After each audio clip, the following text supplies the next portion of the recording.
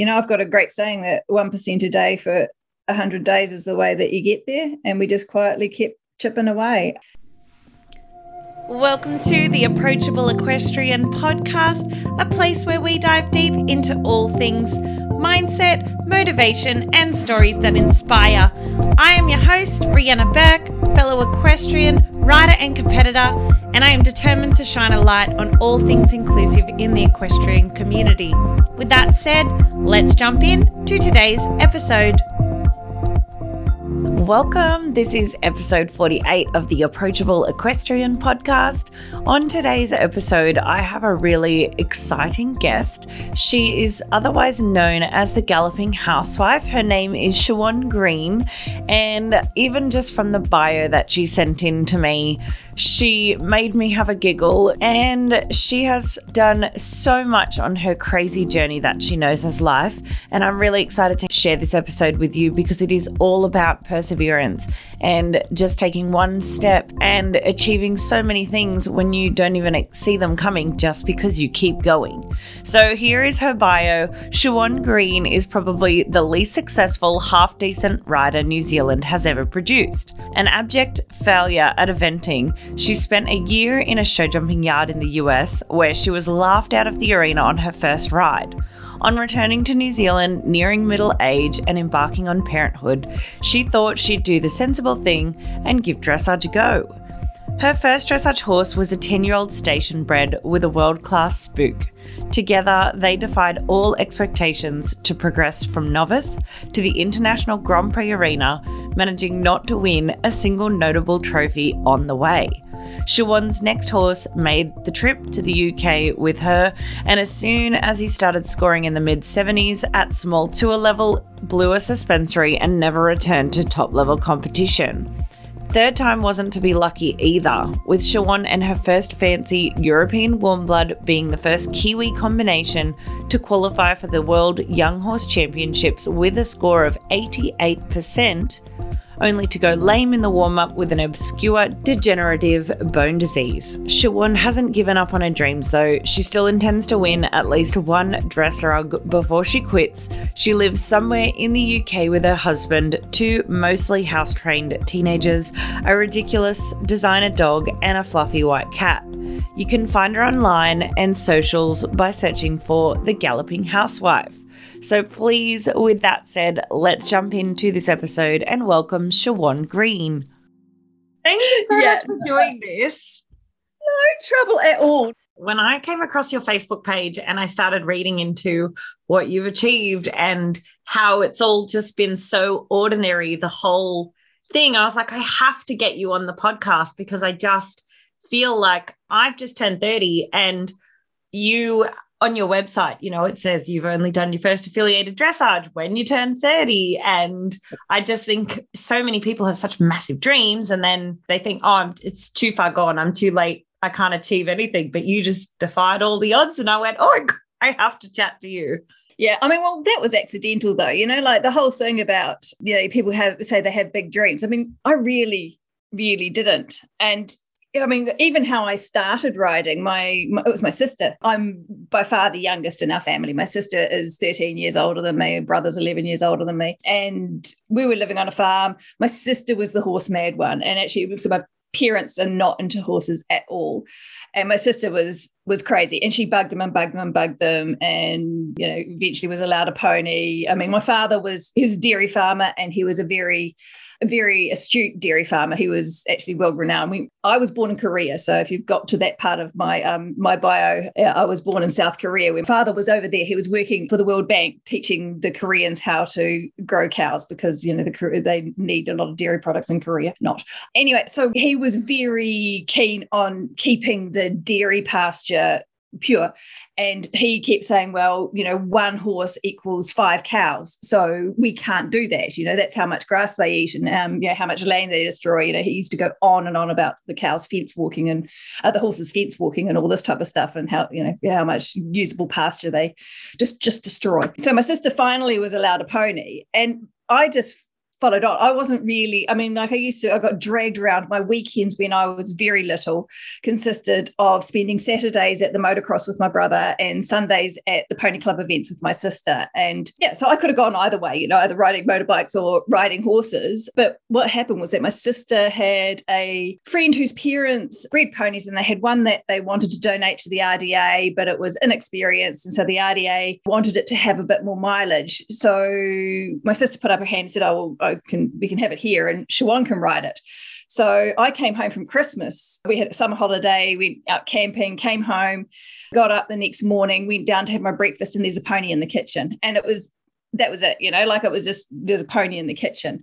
But I wasn't competitive at all. We lived rurally. Like I said, we lived on a farm. We didn't have, you know, like we don't have a neighborhood where you go out and play with friends. So I had a pony to come home to, and I'd kick about with a pony. Actually, there were a few of us in the sort of district in the neighborhood that had ponies, and we just used to go out and ride around the roads and like would turn up at each other's houses, and you know that was our transport to the neighbors and all that type of stuff. And yeah, and then I started pony club, but yeah, I mean I competed through pony club, did a bit of low level eventing, pony club games and that sort of thing. But you know, it was as much about the social side of things, it was as much about just playing with my pony, having something to do when I came home from school. And yeah, it certainly wasn't like this grand ambition. We grew up in the Waikato, so we're just south of Hamilton. And at our pony club, our main pony club branch was in Kiki. And this is in New Zealand for anyone. This is in New Zealand, yeah. So I grew up, Kiwi. So we were actually only in Korea. I was 6 months old when we went back home to New Zealand. And next to Kiki Pony Club was a Nicholson family. So Andrew Nicholson's mother was like one of the stalwarts of our local pony club. And in fact, my third pony was given to me by Andrew when he moved to the UK. So 37 years ago. Yeah, I got given this pony when Andrew came over here. But yeah, so, you know, it was just, we had a lot of, Andrew was there, Mark Todd was just down the road in Cambridge, and you know there's Vicky Larter and Nicolai Fife, who are not so well known now, but they rode world champs and that sort of thing back in those days. So we had that kind of like vague inspiration that there was something out there that was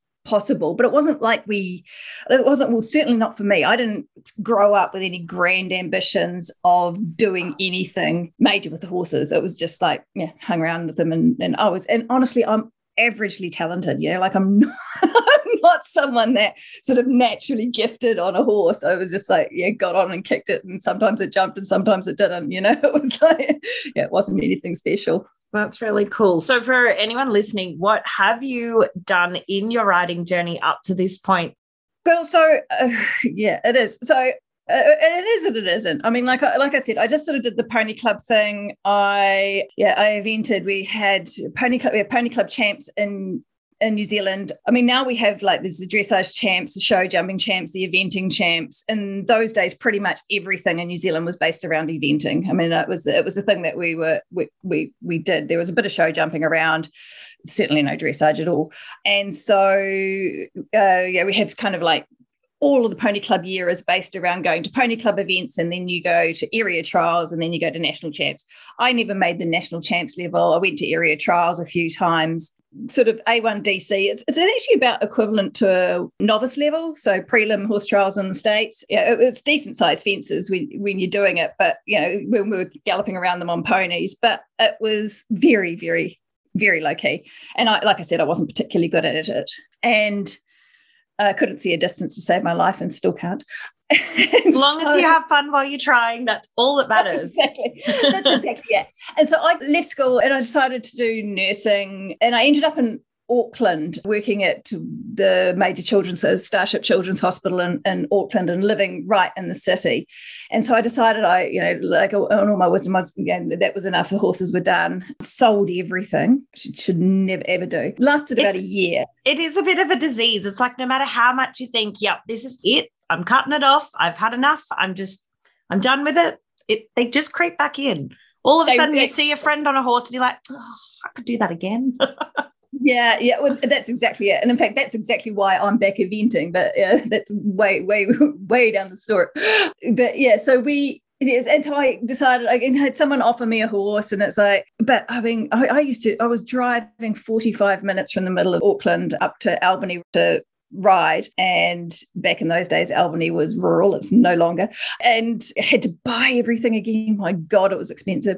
But I know, again, I was just really low level, and I nursed for a couple of years, really enjoyed it, but kind of got to that point, and there's this big, and it's the same in Australia, other people around the world probably don't understand it the same way we do, but there is the big OE, like where you graduate, where you and you head off, usually to the UK. We have the working holiday visa, and certainly when I was young, everybody did it. Like, that was the thing. You just like buggered off and spread your wings and did a little bit, and did a bit of a working holiday, and yeah, a bit of a tour. And so at that point, so I'd been working for a couple of years. When I graduated from nursing, there were not many jobs, so getting that postgraduate experience was really difficult. And in fact, the job that I got at the Starship there were 7 jobs going on the Auckland Hospital campus and 300 applicants. So wow. when I got it, I was going to do it. I was going to get that. You're going to cling to that. Experience. Yeah. So did that for a couple of years. But then we got to this point, and there was like a bunch of us that had all graduated together. So we'd all been part of that sort of same intake, but we're all getting sort of like a little bit itchy feet. And there were a bunch of nurses that decided that they were going to come over to the UK and base themselves in London and do all that. There's a lot of agency nursing, and they called themselves the 9 Naughty Nurses going to the UK. And I was like, oh, I need to go, but I don't want to go to the UK. I don't want to like lift my life that we had in Auckland, which was basically we were either at work or working together. I mean, like a big hospital campus, but we're all working together, or we'd have our after work drinks. So we're all going to the same pub. And I didn't want to do that. I didn't want to sort of come over to the England and be in London and doing that, having that same life. And I was like, I think I want to go and ride horses. And yeah, I have no idea, because like I said, I wasn't very good. But at the time, my sister had just bought a show jumping stallion from the States to stand in New Zealand, and just kind of a little bit of a sideline for their other business and stuff. So she approached the sales yard that bought the horse from, and he said, yeah, sure, she can come here and ride. So I ended up in New York State for 18 months, working for a really, and looking back now, I mean, I just so naive, but he is actually a very well-renowned sort of sales yard. He produces horses, brings in a lot of horses from Europe, mainly from Holland, but also sources them around the States and sells them on and places them.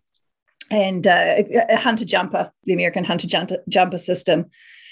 So I went and based myself there for 18 months, which was great, which was really cool. But I mean, like, honestly, I remember riding down to the arena for the first time on this horse, and I just had no clue. I mean, absolutely none at all. And I didn't know what to wear, and I didn't know what gear to put on, and I didn't know what to do. And I almost got laughed out of the arena when I got down there. So, yeah, I spent a lot of time learning what the Kiwis, have in sort of kind of just feel natural horsemanship and seat of the pants riding. The Americans have in style and, putting polish on things, and sort of form follows function. Function follows form over there. I learned so much about, how to sit on a horse and also how to produce a horse, how to take what they had and mold it, and work with what they, what bring their out the natural best in it.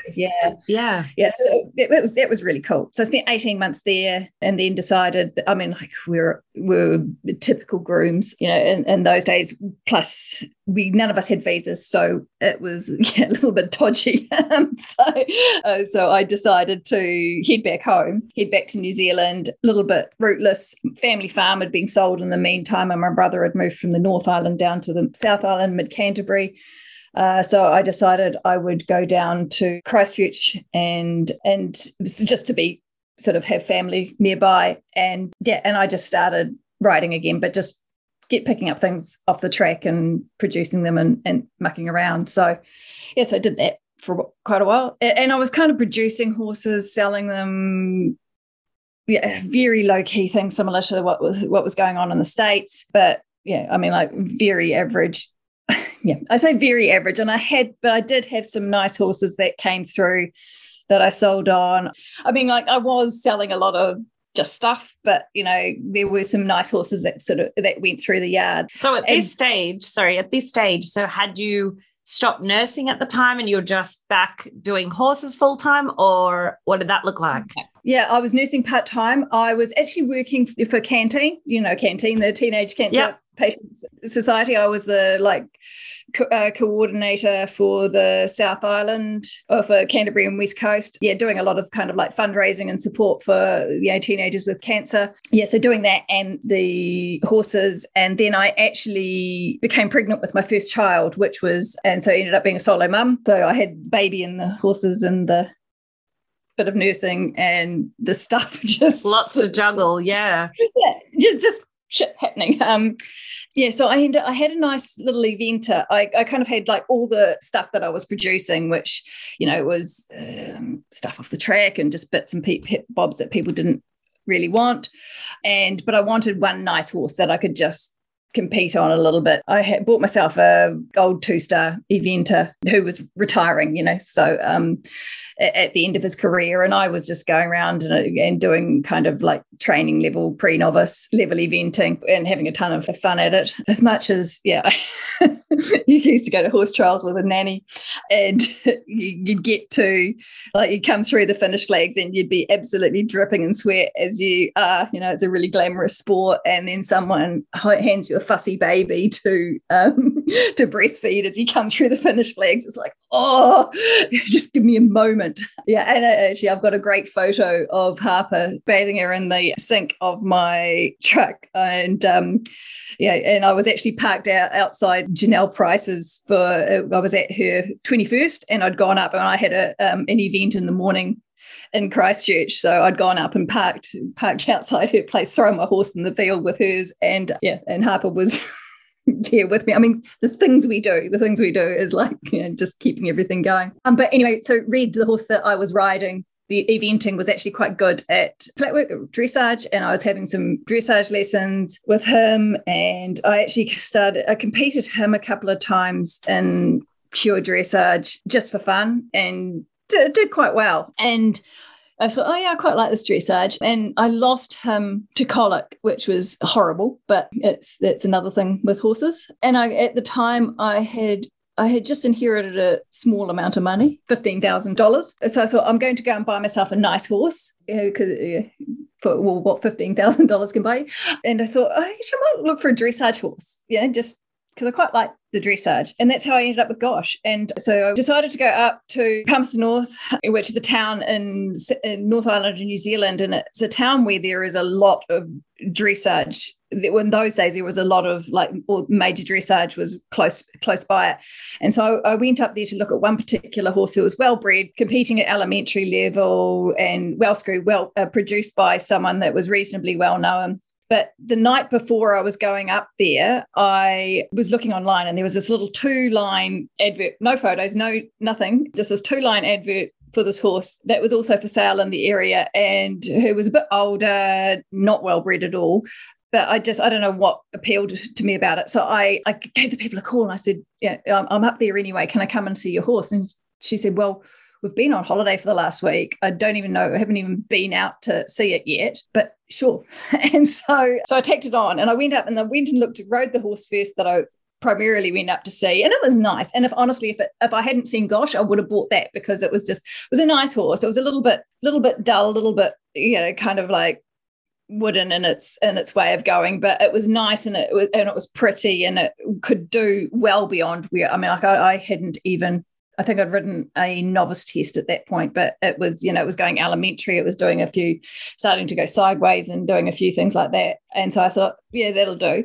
Then I went to ride Gosh, and Gosh, we were at actually in those days, one of New Zealand's few indoor arenas they had on this property. And so we decided we'd ride them indoors. It was later at night, but the lights there weren't all that good, and there were shadows and everything. And Gosh was so spooky. He spent all his time spinning and going sideways.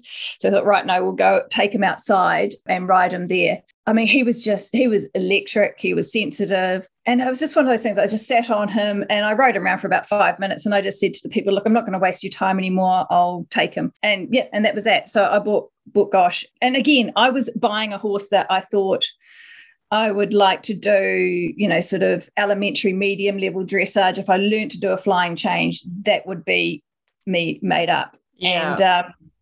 And it just went from there. I was training with the same trainer, and she suggested that I went and saw Bill Noble, who was one of our sort of national level trainers at the time. And I was like, oh, he won't want to deal with me. She goes, just go and try him out. And so I went along to this lesson, and actually, you sent me some questions before this, and you talk about that one moment that kind of like that you decided that it was for you. And I went to this lesson, and he said, oh, well, just warm up as you normally do, just trot around for a while. And I had headsets on, and I was trotting around on Gosh, just stretching, doing a few circles and bits and pieces. I kept trotting and kept trotting and kept trotting and kept trotting and kept trotting, and there was like nothing. It was like silence. And then after about 5 minutes, Bill came over the headset and he goes, well, the trotter's world class. I guess we should look at the canter. And it was just like, wow. Yeah. And it was like, and Bill also never, he just thought, the horse is phenomenal. And he was a guy, people who don't, who haven't been around the sport for a long time. People in the UK will probably know Bill. He's English. People in New Zealand definitely do. But he grew up here. He ran yards in the UK. And he was also the trainer for Trish Gardner, who took Wiley Imp which is a thoroughbred, and competed at the LA Olympics, I want to say. Yeah, I think it's the Los Angeles Olympics. So he's coached sort of unconventional horses through to the highest level. And so, that was the thing, is that he was like, he looked at Gosh, thought Gosh was good, but he also didn't tell me that I needed to get off the horse, didn't tell me that it needed a better rider than me. And I really didn't, I didn't have any of the talent that I thought that I was needed for that. Yeah. And then he just kept pushing you to do more and more. And so eventing kind of was in the background now, and then you just fell in love with dressage. How did it progress from there? Oh, yeah, no, I just carried on with the dressage. I pretty much gave up eventing at that time. I had got married to my husband, had a second child, and you can only really do one discipline well. So it was, I concentrated on the dressage from that point. So, yeah. Yeah. And then what were some of your highlights of your dressage career with Gosh? Well, getting him all the way to the Grand Prix was probably, is up there. And it was just a matter of keeping going. I've got a great saying that 1% a day for 100 days is the way that you get there. And we just quietly kept chipping away. Yeah. And when we just kept going, I mean, like Bill just was quietly there saying, yeah, do the next thing and do the next thing and do the next thing. It took me, I mean, like it wasn't without hiccups. I mean, it took me 2 years from the first time that I did 1-1, so like a single tempi change in and out on the long side, to doing 15 ones, like 2 years of this horse is never going to get its one-time changes. I just quietly persisted. In fact, there's still a video of him doing 15 one-time changes in competition for the first time ever. I've still got it on YouTube. I was like so excited because it took me years and years to get that sort of nailed. So it was just quietly persisting, And people that look at things that it all goes linear, nothing ever. What you see in the arena is just like what you see in the arena. There is always something that people have to get through to get into that arena. Oh yeah, definitely. Yeah, it would have been a wild journey for you. So it is just a huge effort just to get a horse to Grand Prix at all. So yeah, what was your sort of timeline like? Because for a non-professional rider that you were at the time, and you didn't even have... Still am non-professional. yeah, but you at the time, like you had no ambition to go, hey, I'm going to go and qualify for an Olympics, or I'm going to go to the Grand Prix or anything. Like, what did that look like for you?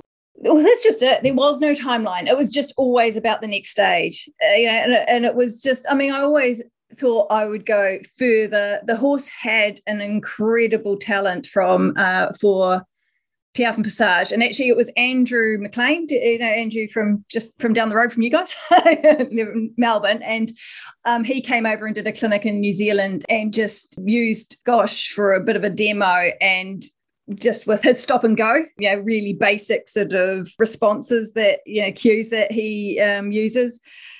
And that's how I got my first steps of Passage with Gosh, like there's little bits that just sort of like, and once you have it, you're like, holy shit, this is the coolest thing in the world. So, you want to be able to produce that, but it's also about, it was just keeping going. I mean, I remember going to a show and one of my competitors had a new tailcoat, and I was going, oh, that's really nice. Where did you get it made? I wouldn't mind having one myself. And she was like, well, first you need to get to the Prix St. George, just like completely, you're never going to get there. And I was like, okay.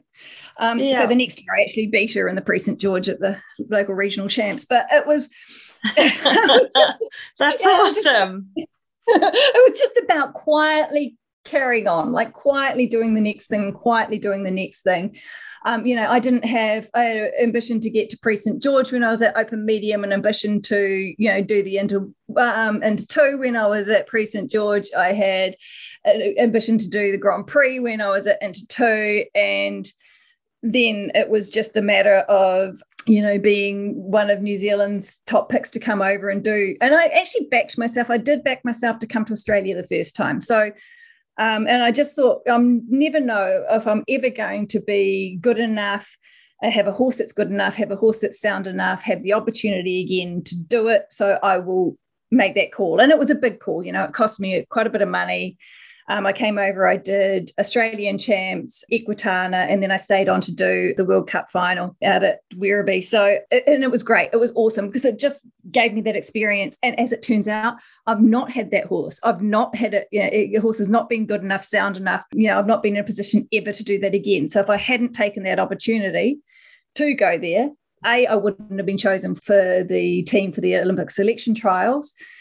But I've not got to that level again. So that was the point where I had to do it, and I will get there again, but that's the point where I had to do it. So So what still drives you to want to get back there again? That's a really good question. I think just the knowledge that I can, and that I like that journey. I like that sort of being able to produce a horse to do a Grand Prix. And it's just that ability to go out there and share that relationship with the world. Yeah. And share what your horse can do and, and how you communicate with everybody else. That's what drives me. Yeah. And I know I'm good enough, and I know I've still got time. And so I'm quietly chipping away. Yeah, that's the best part I love about our sport is it doesn't matter what age you start or what age you are, and you can always do so much. So it's really cool. So what does your everyday life look like at the moment? You're not in New Zealand anymore? No. So I'm up in Scotland, and actually, so we've been in the UK for 8 years, and everything that can go wrong has gone wrong since we came over here. The horse that I brought over, who was at good small tour level, was winning at small tour, was just starting to do the Grand Prix, and he did a suspensory for the first time. So we rehabbed him 3 times, and then eventually decided that his body wasn't going to ever stand up to the Grand Prix. So so that was the end of his career. I bought an absolute superstar, a 3-year-old stallion from Germany when I first got over here. Promptly qualified for the World Championships. He debuted on 83% and topped out at 88 that year. Went to the World Championships, went lame in the warm-up over there, and pretty much never returned. Took 3 years and all our money to diagnose that he had a degenerative bone disorder. Oh, no. We've had issues with immigration, huge issues with immigration. They've, in 7 applications, they've made incorrect decisions 6 times. That's a hugely expensive battle. We've spent about £90,000 already. We've got a bit more to go. Won a few battles in court, but it hasn't made up for it. So the move has just been really fun and very frustrating by the sounds of things. Very frustrating. I mean, I came over here to ride horses, and came over here to set up business, and it's been challenging, but I mean, like, I also came over here because I didn't want to be a big fish in a small pond. I wanted to be somewhere where I'm just a number, like where I am going out and I need to be pushed by those around me. And the quality of competition over here is right from just right from the really low levels, right from the very beginning. It's just it's amazing to see, and the knowledge and the desire to have the real basics correct. It's not about being able to do movements. It's actually being able to have your horse on the bit correctly. It's being able to do really good transitions. It's about being able to ride your corners, and went to my first show here. Was a high profile. I had no idea, but anyway, it should have been the little local one down the road, but my first show here was a high profile, and I went and did small tour on dares, and I went out and did a pre-St. George test, and I think I scored just under 68% there. And actually that was, this is a while ago, but that year that was the highest scoring pre-St. George from a New Zealand combination. Here I was 10th, and it was, yes, there was only, actually, no, it must have been just under 69% because the winner was on a lick under 72, and it was 3% between first and 10th. It was, but it's that close. We're all sitting up there, and I mean, yes, I made an error in one line of changes, so the quality was right there, but it just showed me so much about the difference, that you can't go out and make an error, and at that time in New Zealand, you could either have the quality or you could have a mistake-free test. You would win by a mile, whereas here you had to have the quality and a mistake-free test. And it was, and it was great. That's why I came here. I came here, and initially we were based in Wiltshire because that is where Gloucestershire, Wiltshire, we're Chipping Camden to start with, and then down to Cirencester, and lately it's in Swindon. And it was because that is like the hub. We've got everyone's around. I was based with Peter Storr when I first came over here. And then went to Bill Levitt, who you will know. I was at his yard for a while, rented off him, and then went into my own yard down in Cirencester, just down the road from the Bechtolsteimers. I went.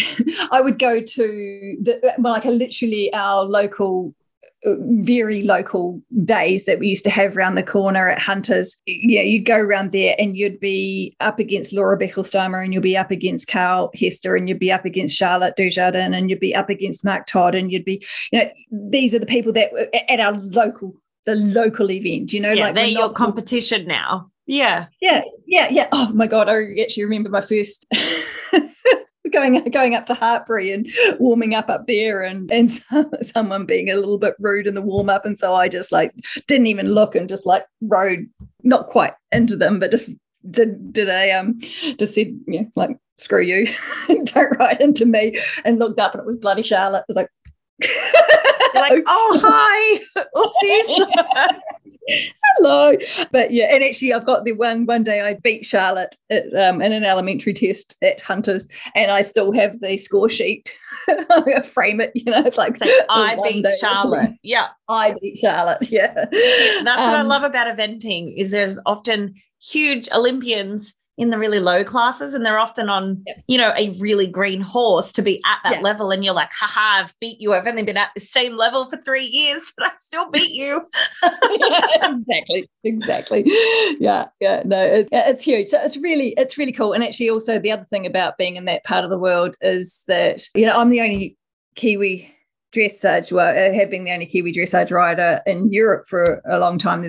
There's a few more now, but not a lot. And so the eventers were all just down the road: Andrew, Mark, Tim and Janelle, Dan Jocelyn, Andy Daines when he came over. And so it was nice to have that community that's definitely nearby. Now, another side question, and I know this wasn't on the question list that I sent you, bit of a sidebar. How did we convince the family? Did you move with your family to the UK, or just your husband, or how'd you go? How did you talk that one in? It was my husband's idea.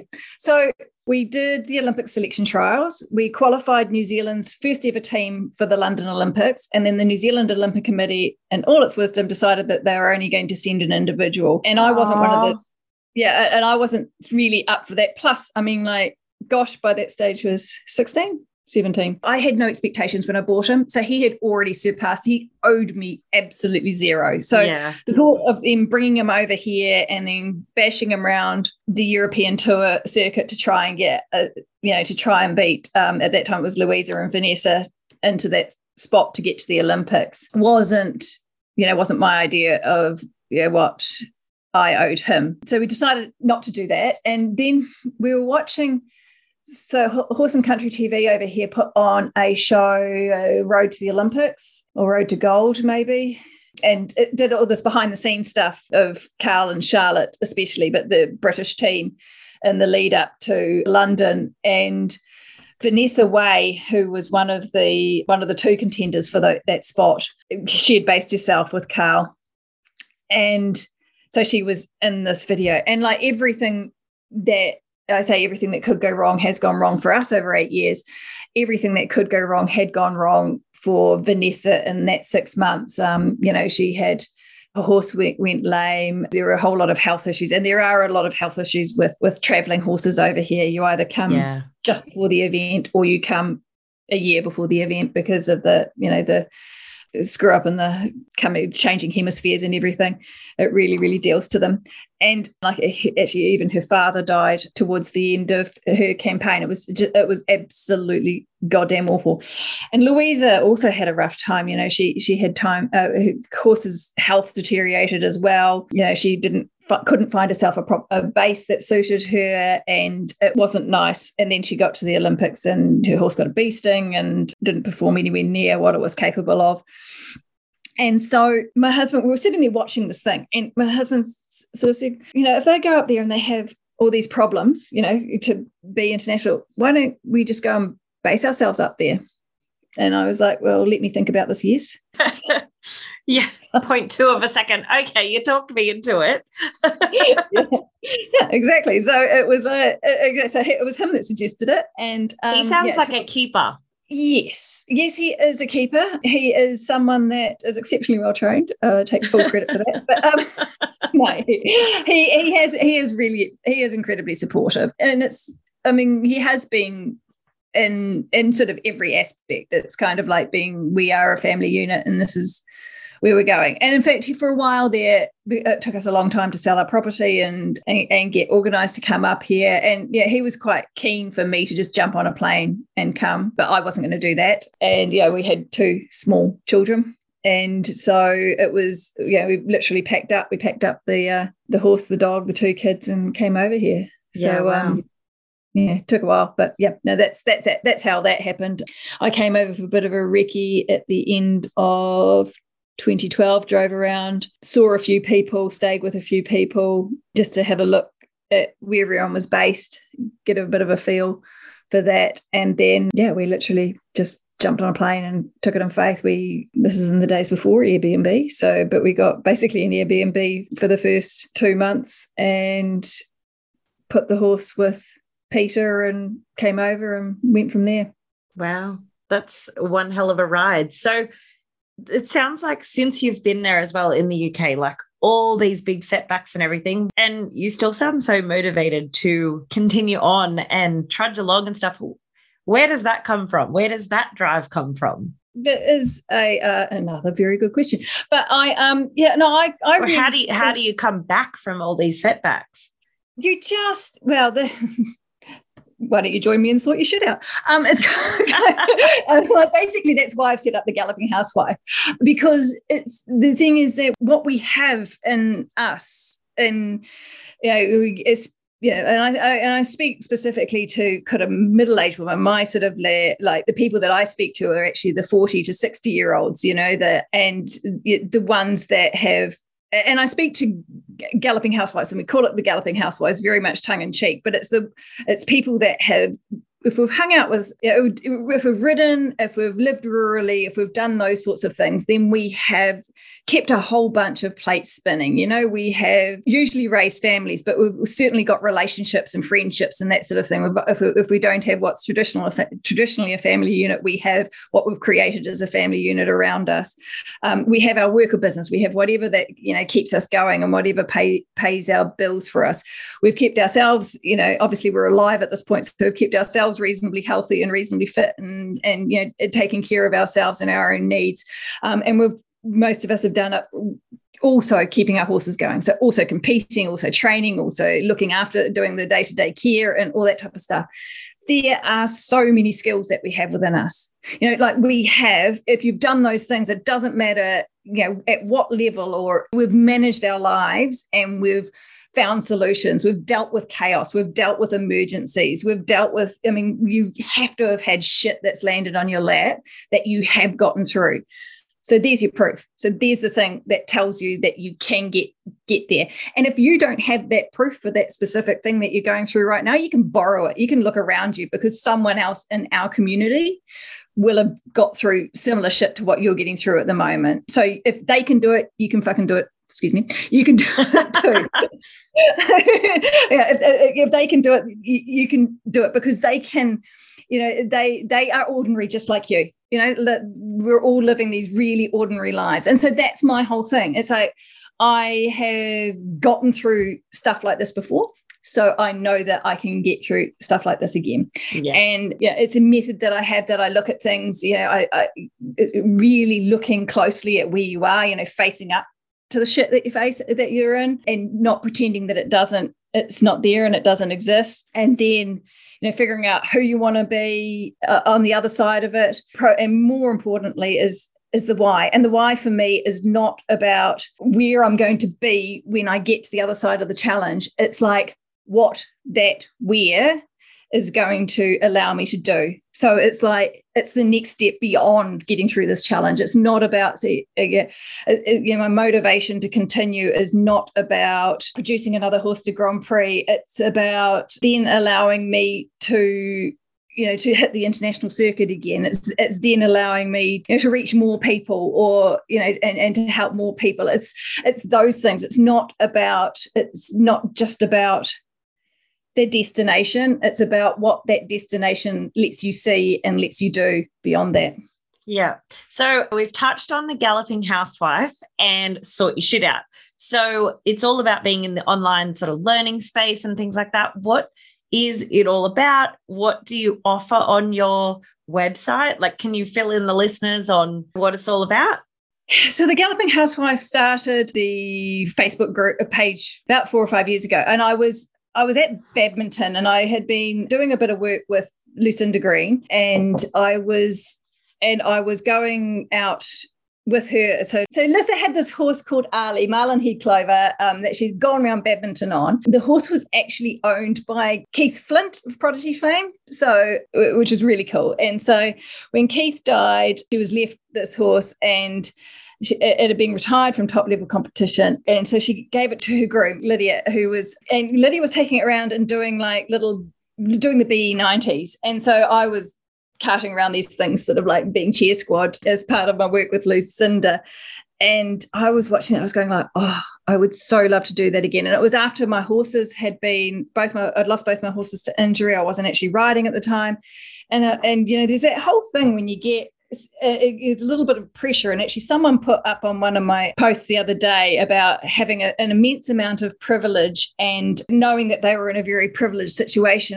And I responded to her and I said, well, privilege comes with its own burden. The fact that we might have a certain amount of money, or we might have a certain level of horse that is in our yard, or we might have a really great job. We feel beholden to that. We feel that we have to go down that path. So if you've got the good dressage horse, you must concentrate on the dressage. You must be, looking to compete further with that. If you've got a lot of resources, you might feel that you've got family expectations about what you should be doing with your time and, how you should be presenting yourself and all sorts of things that go along with that. And with the dressage, when you're competing at dressage, and I come over here looking at, competing internationally at doing all that the highest level, and you don't allow yourself to think, I just want to gallop at a solid fence, I just want to go out and just piss about and have some fun. I want to go out and go to a show where no one cares who I am, no one's looking at the scoreboard,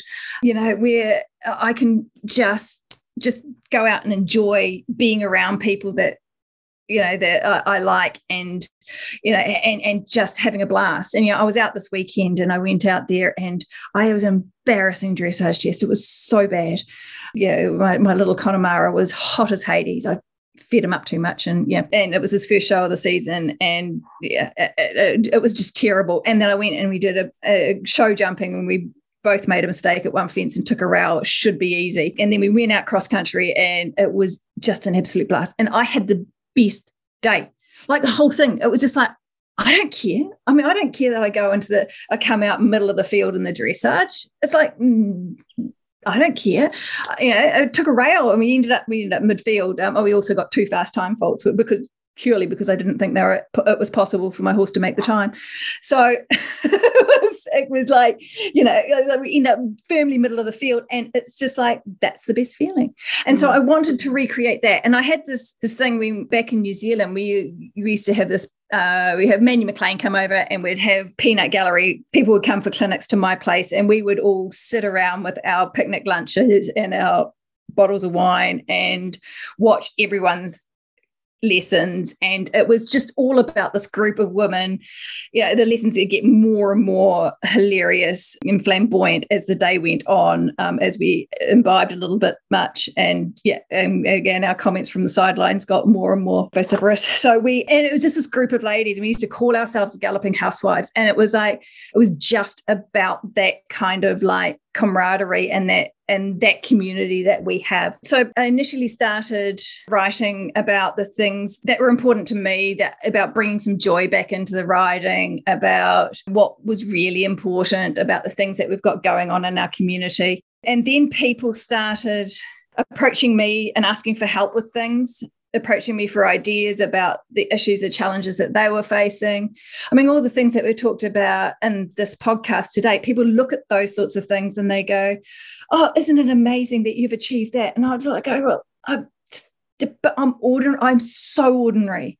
I don't come from a flash background. I don't come from money. I'm not particularly talented. I didn't start until I was much older. I am lazy. I'm a procrastinator. There's all these things there's nothing special about me.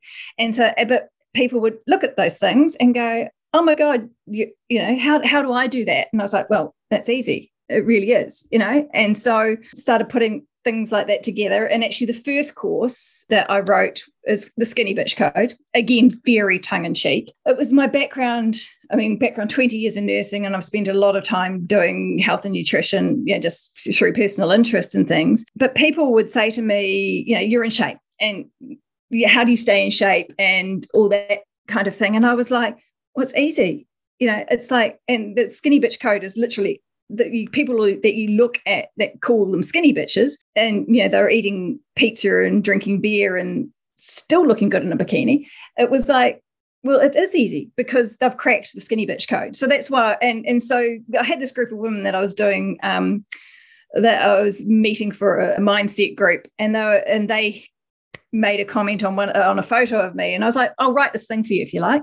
And so I wrote it for them. They all did it, raved about it. And so that just became the first course. It wasn't my intention to write that first, but it was just what happened. And also my way of writing, people tend to like it. I kind of like a bit irreverent and a bit off color, and just, not take ourselves too seriously.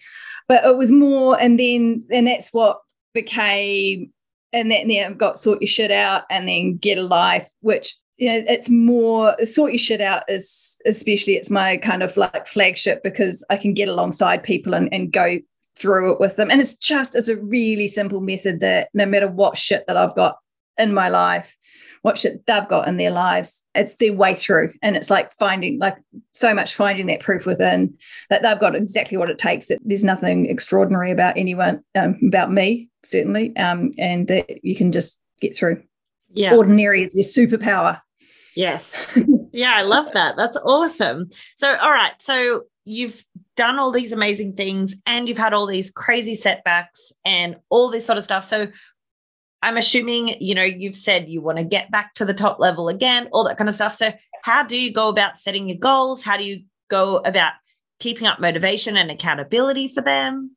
Yeah, so my goals are easy. I set them just the way that I was talking about before, about having where it's going to allow me to be beyond that, what it's going to allow me to do. Right now, I am still in business so I've got a couple of businesses that are going. I've got my retail business, and which is good, which is fine. Though my husband and my oldest child are doing a lot of the work with that, and the Galloping Housewife.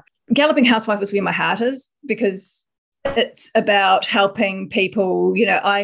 I was helped by a course like this, so an online course like this, but it was written for a different group. There's nothing out there that's in the space that I feel is talking to middle-aged galloping housewives. It's for younger people, or just people with the ability to focus on one thing at a time, that they don't have to keep all this other shit going at the same time that they are sort of fixing one aspect of their life. It's that sort of like recognition that we are multifaceted and we are multidimensional, and that is not actually a problem. It's another asset, because we've got so many tools at our disposal. So the way I set my goals is to get the Galloping Housewife, to build the community to serve out there, but also to have that as my primary business. So to reduce reliance on other people, and to be able to sort of step out and step forward just as the Galloping Housewife. Yeah, and I guess my riding stuff. I mean, I've also got teenage young adults. My oldest is 20 and my youngest is 17.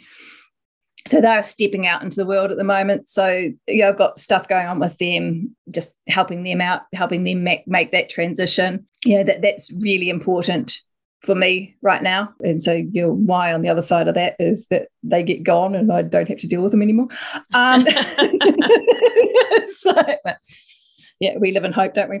My health and fitness is pretty good at the moment, but it's just with the horses I just feel like there's unfinished business.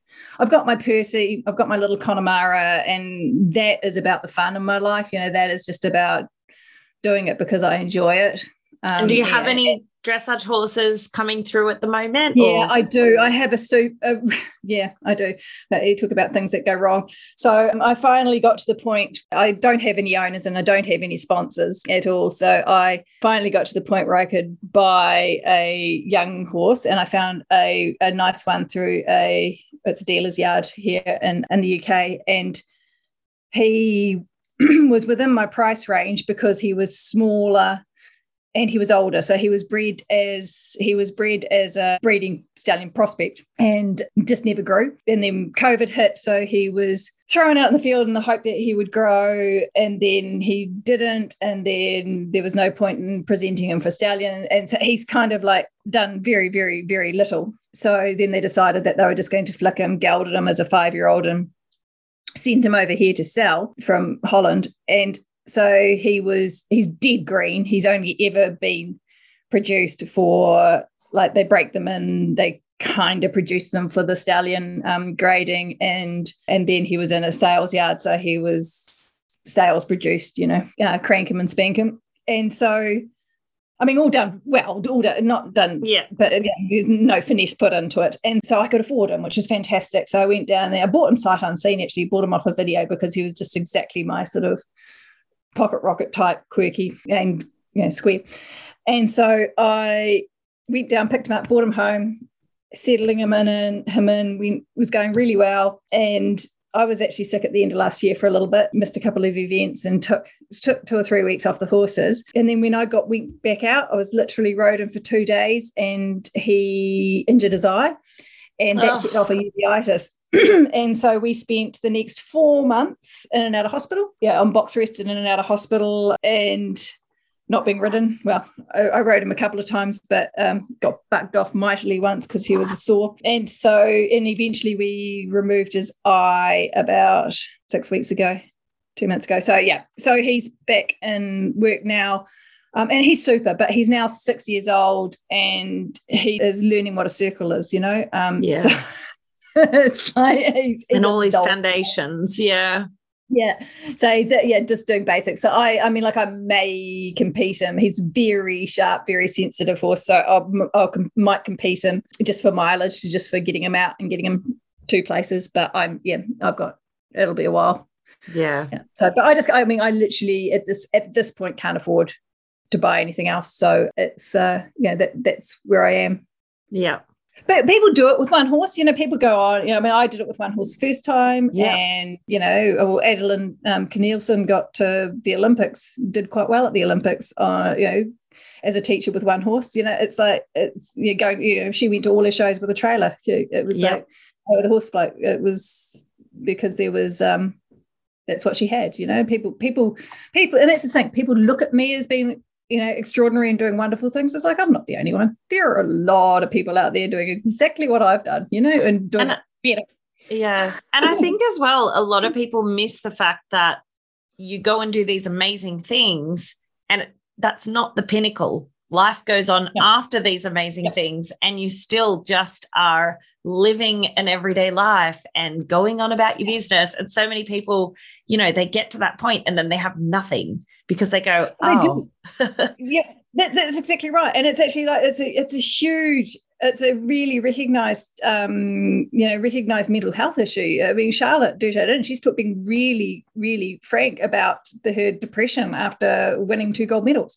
It's that kind of like, if you put, if that's, well, it's not even if that's what it's all about. It's that reality of hitting a major goal. It's like, then what next? And I mean, like, maybe I'm fortunate because I haven't hit any of my major goals. So it's like, you constantly want to keep going. Yeah. yeah. It's like not a problem for me. Anything that I've achieved, I've done accidentally. So it's like, well, but yeah, it doesn't mean I still haven't got goals.